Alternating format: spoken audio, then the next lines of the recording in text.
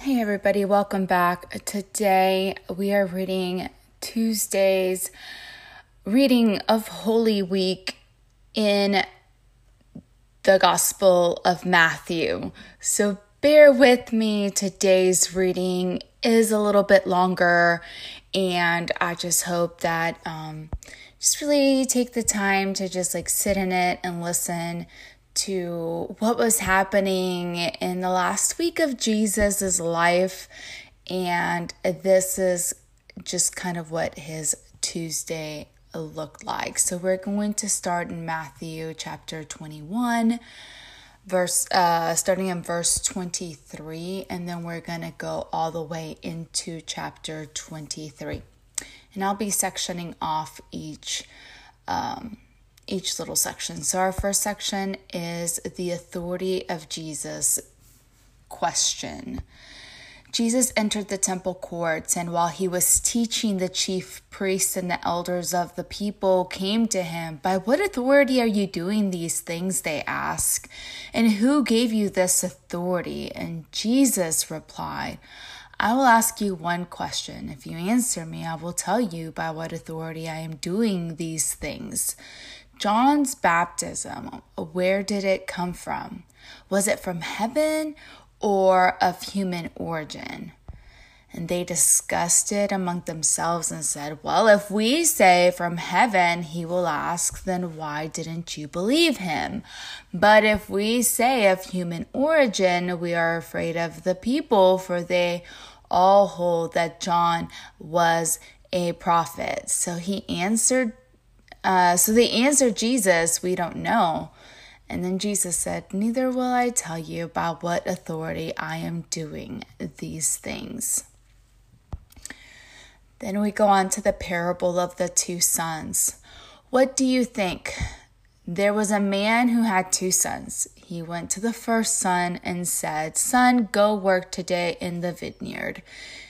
"I will not," he answered, but later he changed his mind and went. Then the father went to the other son and said the same thing, and he answered, "I will, sir," but did not go. Which of the two did what his father wanted? "The first," they answered. And Jesus said to them, "Truly I tell you, the tax collectors and the prostitutes are entering the kingdom of God ahead of you. For John came to you to show you the way of righteousness, and you did not believe him, but the tax collectors and prostitutes did. And even after you saw this, you did not repent and believe him." The parable of the tenants. Listen to another parable. There was a landowner who planted a vineyard. He put a wall around it, dug a winepress in, and built a watchtower. Then he rented the vineyard to some farmers and moved to another place. When the harvest time approached, he sent his servant and the tenants to collect his fruit. And the tenants seized the servants, and they beat one, killed another, and stoned a third. Then he sent other servants to them, more than the first time, and the tenants treated them the same way. Last of all, he sent his son to them. "They will respect my son," he said. But when the tenants saw the son, they said to each other, "This is the heir. Come, let's kill him and take all of his inheritance." So they took him and threw him out of the vineyard and killed him. Therefore, when the owner of the vineyard comes, what will he do to those tenants? "He will bring those wretches and wretched end," they reply, "and he will rent the vineyard to other tenants who give him his share of the crop at harvest time." Jesus said to them, "Have you never read in Scripture, 'The stone the builders reject has become the cornerstone, and the Lord has done this, and it is marvelous in our eyes'? Therefore I tell you that the kingdom of God will be taken away from you and given to a people who will produce its fruit. Anyone who falls on this stone will be broken to pieces, and anyone whom it falls will be crushed." When the chief priests and the Pharisees heard Jesus' parables, they knew he was talking about them, and they looked for a way to arrest him. But they were afraid of the crowd because the people held that he was a prophet. Chapter 22, the parable of the wedding banquet. Jesus spoke to them again in parables, saying, "The kingdom of heaven is like a king who prepared a wedding banquet for his son. He sent his servants to those who had been invited to the banquet to tell them to come, but they refused to come. Then he sent some more servants and said, 'Tell those who have been invited that I have prepared my dinner. My oxen, my fattened cattle have been butchered, and everything is ready. Come to the wedding banquet.' But they paid no attention and went off, one to his field, another to his business, and the rest seized his servants, mistreated them, and killed them.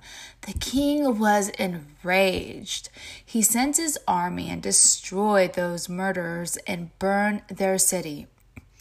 Then he said to his servant, 'The wedding banquet is ready, but those I invited did not deserve to come. So go to the street corners and invite to the banquet anyone you find.' So the servants went out into the streets and gathered all the people they could find, the bad as well as the good, and the wedding hall was filled with guests.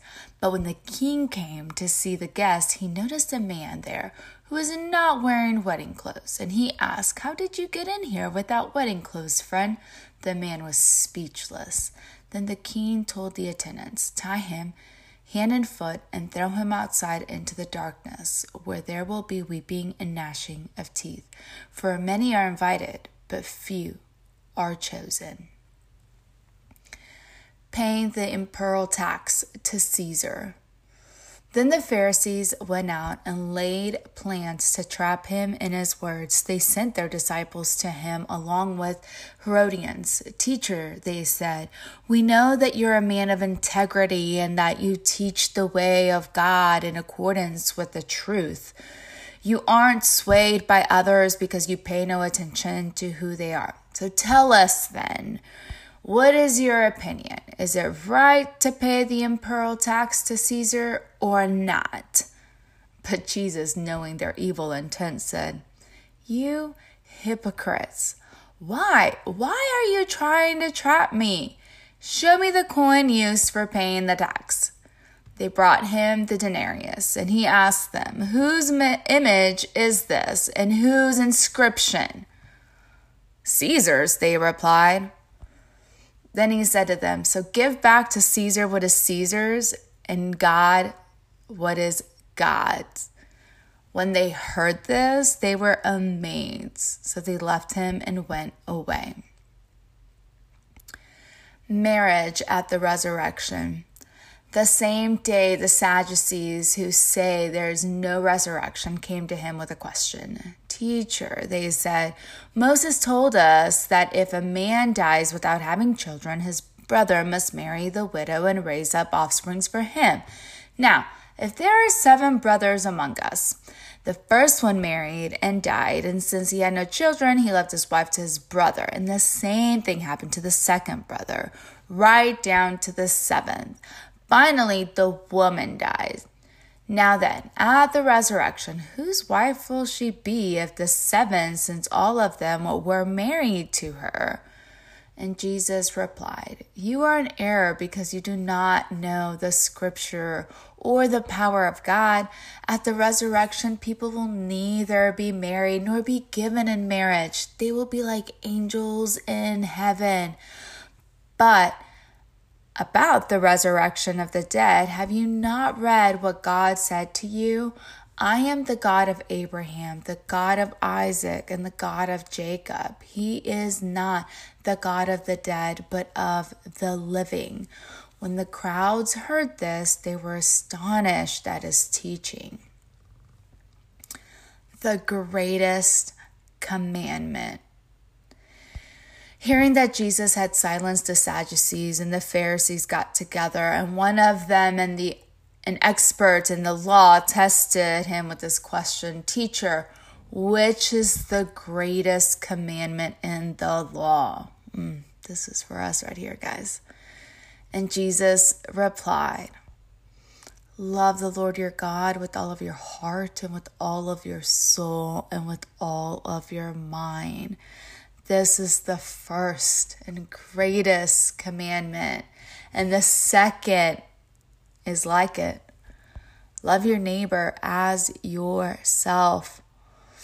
All the law and the prophets hang on these two commandments." Whose son is the Messiah? While the Pharisees were gathered together, Jesus asked them, "What do you think about the Messiah? Whose son is he?" "The son of David," they replied.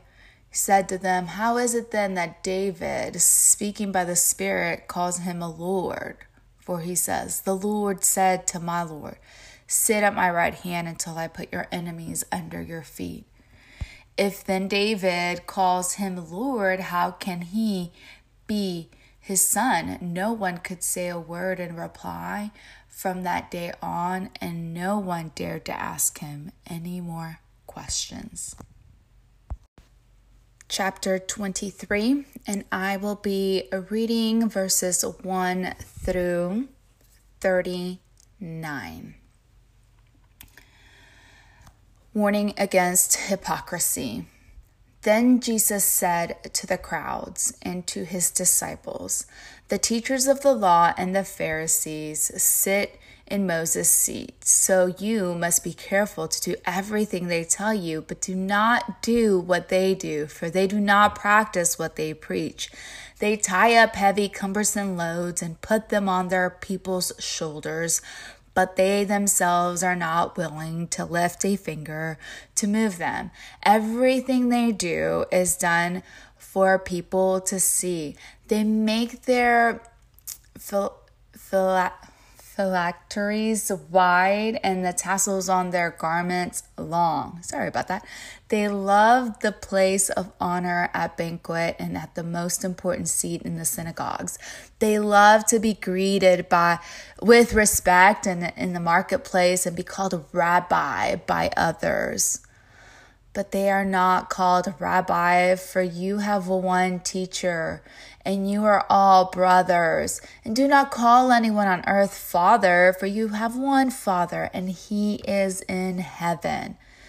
Nor are you to be called instructors, for you have one instructor, the Messiah. The greatest among you will be your servant. For those who exalt themselves will be humbled, and those who humble themselves will be exalted." In the last section in today's reading is the 7 woes on the teachers of the law and the Pharisees. "Woe to you, teachers of the law and Pharisees, you hypocrites! You shut the door of the kingdom of heaven in people's faces. You yourself do not enter, nor will you let those enter who are trying to. Woe to you, teachers of the law and Pharisees, you hypocrites! You travel over land and sea to win a single convert, and when you have succeeded, you make them twice as much a child of hell as you are. Woe to you, blind guides! You say, if anyone swears by the temple, it means nothing. But anyone who swears by the gold of the temple is bound by that oath. You blind fools, which is greater, the gold or the temple that makes the gold sacred? You also say, if anyone swears by the altar, it means nothing. But anyone who swears by the gift on the altar is bound by that oath. You blind man, which is greater, the gift or the altar that makes the gift sacred? Therefore, anyone who swears by the altar swears by it and by everything on it. And anyone who swears by the temple swears by it and by the one who dwells in it. And anyone who swears by heaven swears by God's throne and by the one who sits on it. Woe to you, teachers of the law and Pharisees, you hypocrites! You give a tenth of your spices, mint, dill, and cumin, but you have neglected the more important matter of the law, justice, mercy, and faithfulness. You should have practiced the latter without neglecting the former. You blind guides, you strain out the gnat but swallow a camel. Woe to you, teachers of the law and Pharisees, you hypocrites! You clean the outside of the cup and the dish, but inside you are full of greed and self-indulgence. Blind Pharisees, first clean the inside of the cup and dish, and then the outside also will be clean. Woe to you, teachers of the law and Pharisees, you hypocrites! You are like whitewashed tombs, which look beautiful on the outside, but on the inside are full of bones and of dead and everything unclean. In the same way, on the outside you appear to people as righteous, but on the inside you are full of hypocrisy and wickedness. Woe to you, teachers of the law and Pharisees, you hypocrites! You build tombs for the prophets and decorate the graves of the righteous. And you say, if we had lived in the days of our ancestors, we would not be taken part with them in the shedding the blood of the prophets. So you testify against yourself that you are the descendants of those who murdered the prophets. Go ahead then, complete what your ancestors started.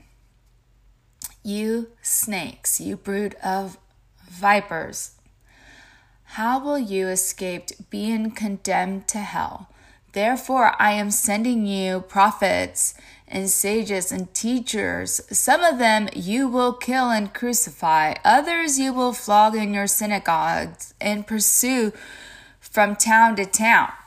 And so upon you will come all of the righteous blood that has been shed on earth, from the blood of righteous Abel to the blood of Zechariah, son of Berechiah, whom you murdered between the temple and the altar. Truly I tell you, all this will come on this generation.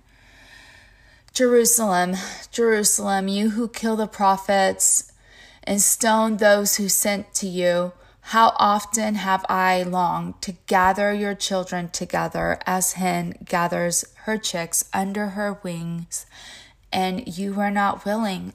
Look, your house is left to desolate. For I tell you, you will not see me again until you say, blessed is he who comes in the name of the Lord.